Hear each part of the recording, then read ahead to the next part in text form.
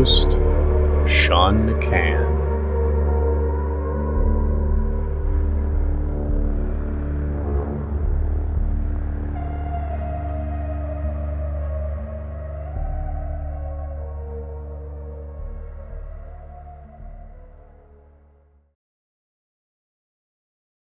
Greetings, and welcome to Wake the Dead.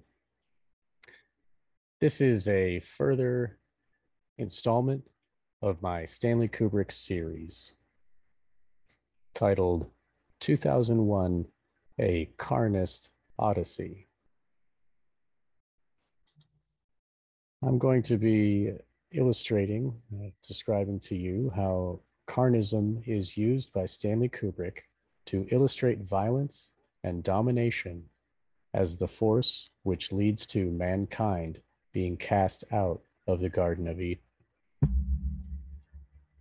2001 is both a celebration of intellect combined with violence and domination, as well as a lament for the loss of our rightful place in the Garden of Eden. Kubrick's film is widely misunderstood and has many esoteric narratives running through it. We all know the film depicts an alien force communicating with apes to influence their evolution as a species, creating mankind.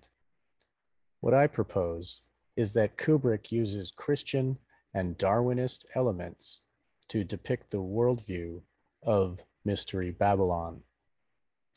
Using carnism, the killing and eating of flesh, to illustrate a satanic mindset of violence and domination. The first chapter of the film opens with the title, The Dawn of Man. This invites the viewer to consciously relate the scene to Genesis, the first book of the Holy Bible.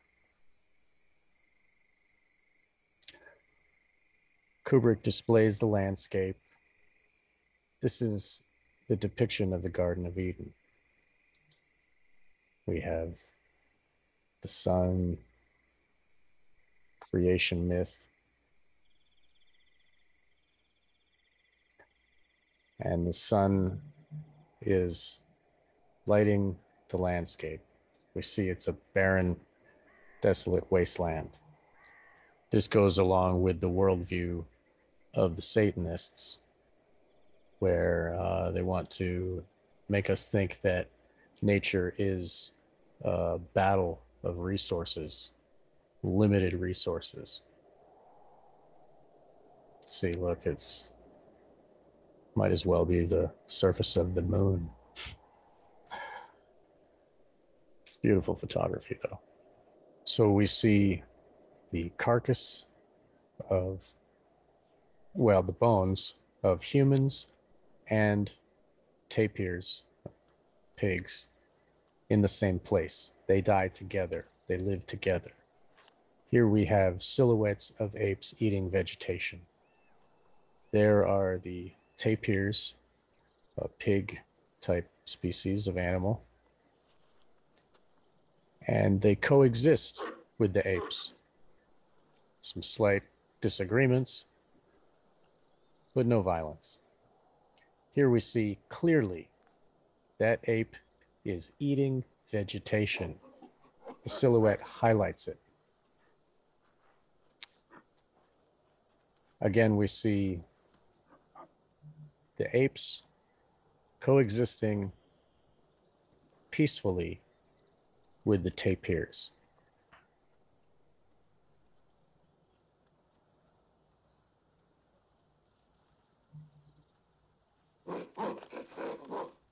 There are slight disagreements, still no violence.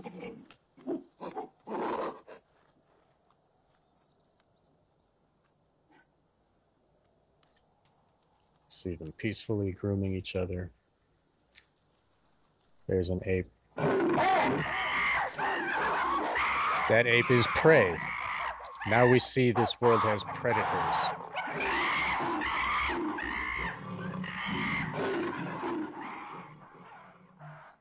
So the apes are on the same level as the tapirs.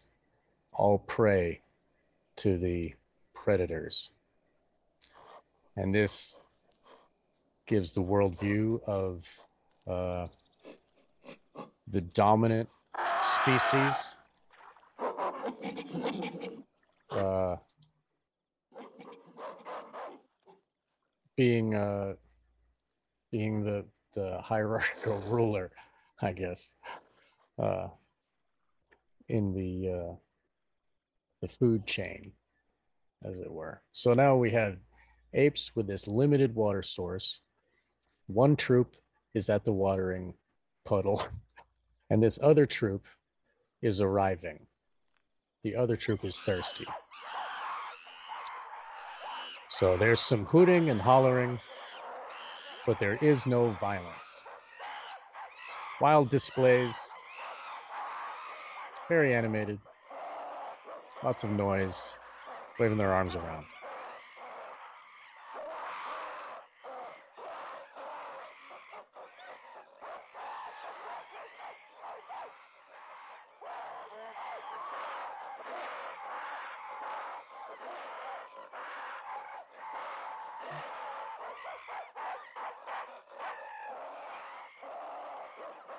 Lots of noise, waving their arms around. Basically just a dance. So now the rival troop has claimed that puddle, and the other troop of monkeys exits. So this way, every monkey gets a chance at getting a drink of water.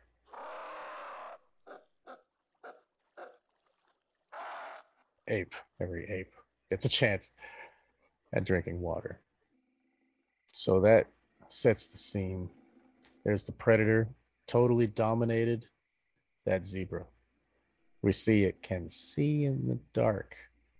Its eyes shine. And it has teeth and claws naturally built to dominate that other species. The apes, on the other hand, they are not built to dominate anyone. They hide in the crevices, this cave, ancient caveman, huddled in fear, quiet. This is how they survive. This is the fate of a prey species in this survival of the fittest, in quotes, reality that Kubrick is displaying for us.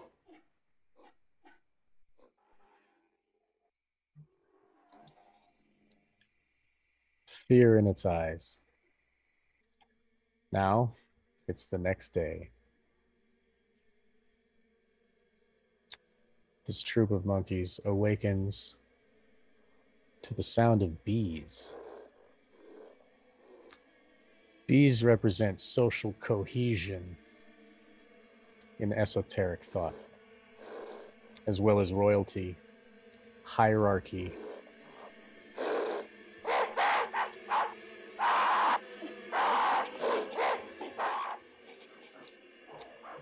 That sound of bees is also a chorus of human voices.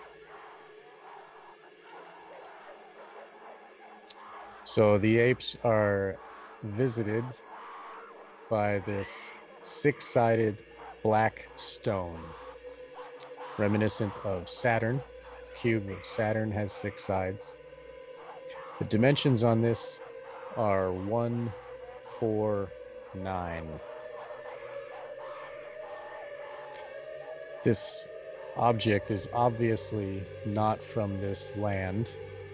It has smooth sides. It was obviously created by an intelligent force designer. These monkeys are overcoming their fight or flight defenses and their curiosity is drawing them to this new experience that they are being offered. There's first contact. They touch, they taste and smell, and all the apes overcome their fear, and they all interact with this black intelligence, this crafted device we call a monolith. So these apes are communing with the monolith. They're communing with whatever energy is radiating and transmitting from this stone.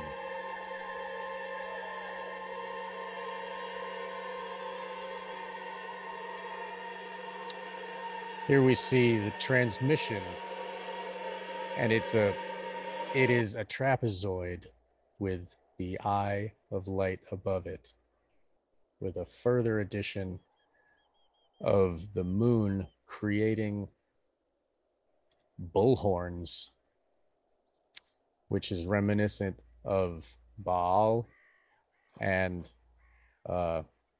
Hathor and many other esoteric characters.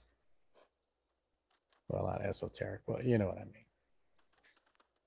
Anyway, so now we're here at this ape is digging, foraging, and he gets the thought of the transmission from the monolith. That monolith transmitted something to the brain of this ape. This ape is thinking.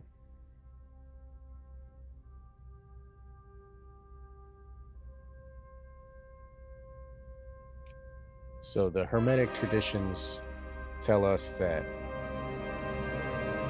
all is mind. Every action starts with a thought. This ape is discovering it can create change in its world through action,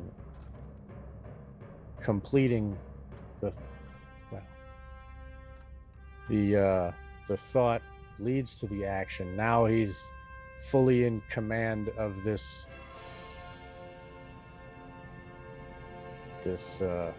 taking the reins of power.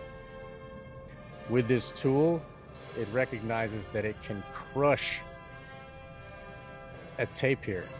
We see the falling ape, or the falling tapir, and the ape raging in wrath. And it uses its will to destroy, dominate, and kill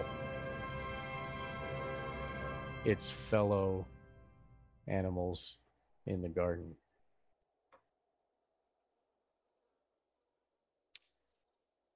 Now we see this ape has a hanging, bloody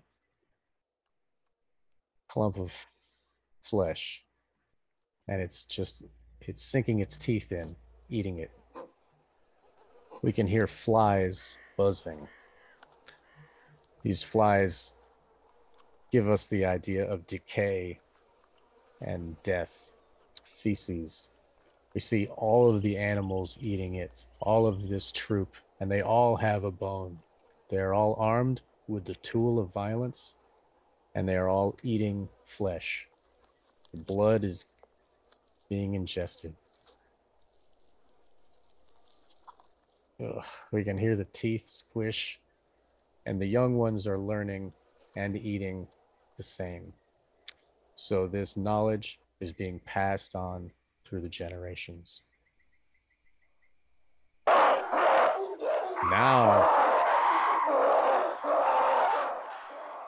Now,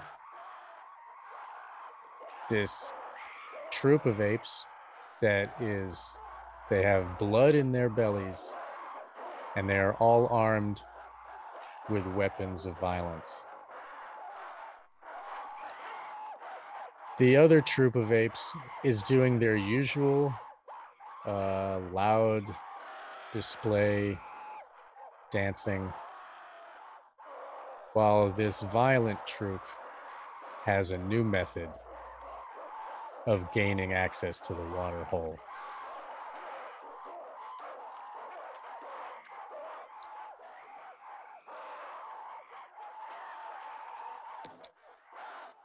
Here we see the first murder.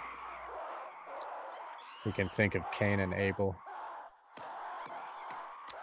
The story of Cain and Abel also involved meat versus vegetation.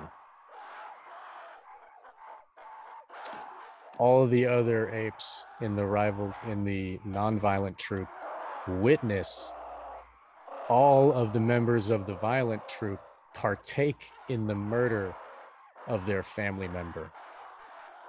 This obviously scares them away, and the violent troop wins access to the resources. This is the dawn of man. That's the beginning of the satanic force that casts mankind out of the garden. Now, this bone to spaceship cutscene illustrates we have been cast out. We're looking down on the garden from the blackness of space, the cold blackness of space, separated from the garden. For some, this movie is a triumph, where they have ascended past the prison of the Garden of Eden. And for some, it is a lament. For some, it is a lament for the loss of our rightful place in God's creation.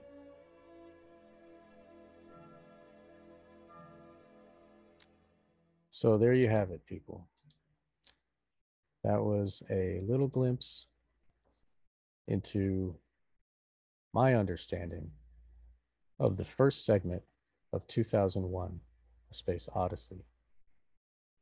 I wasn't able to understand, I didn't even see it until I had grown as a man and chosen to stop eating meat. Once I had done that, once I had acquired and assimilated that understanding of that information, then this movie that I've seen hundreds of times, maybe, all of a sudden with new eyes, I see another level of understanding. I hoped that this little walkthrough has helped all of you to achieve this same level of understanding.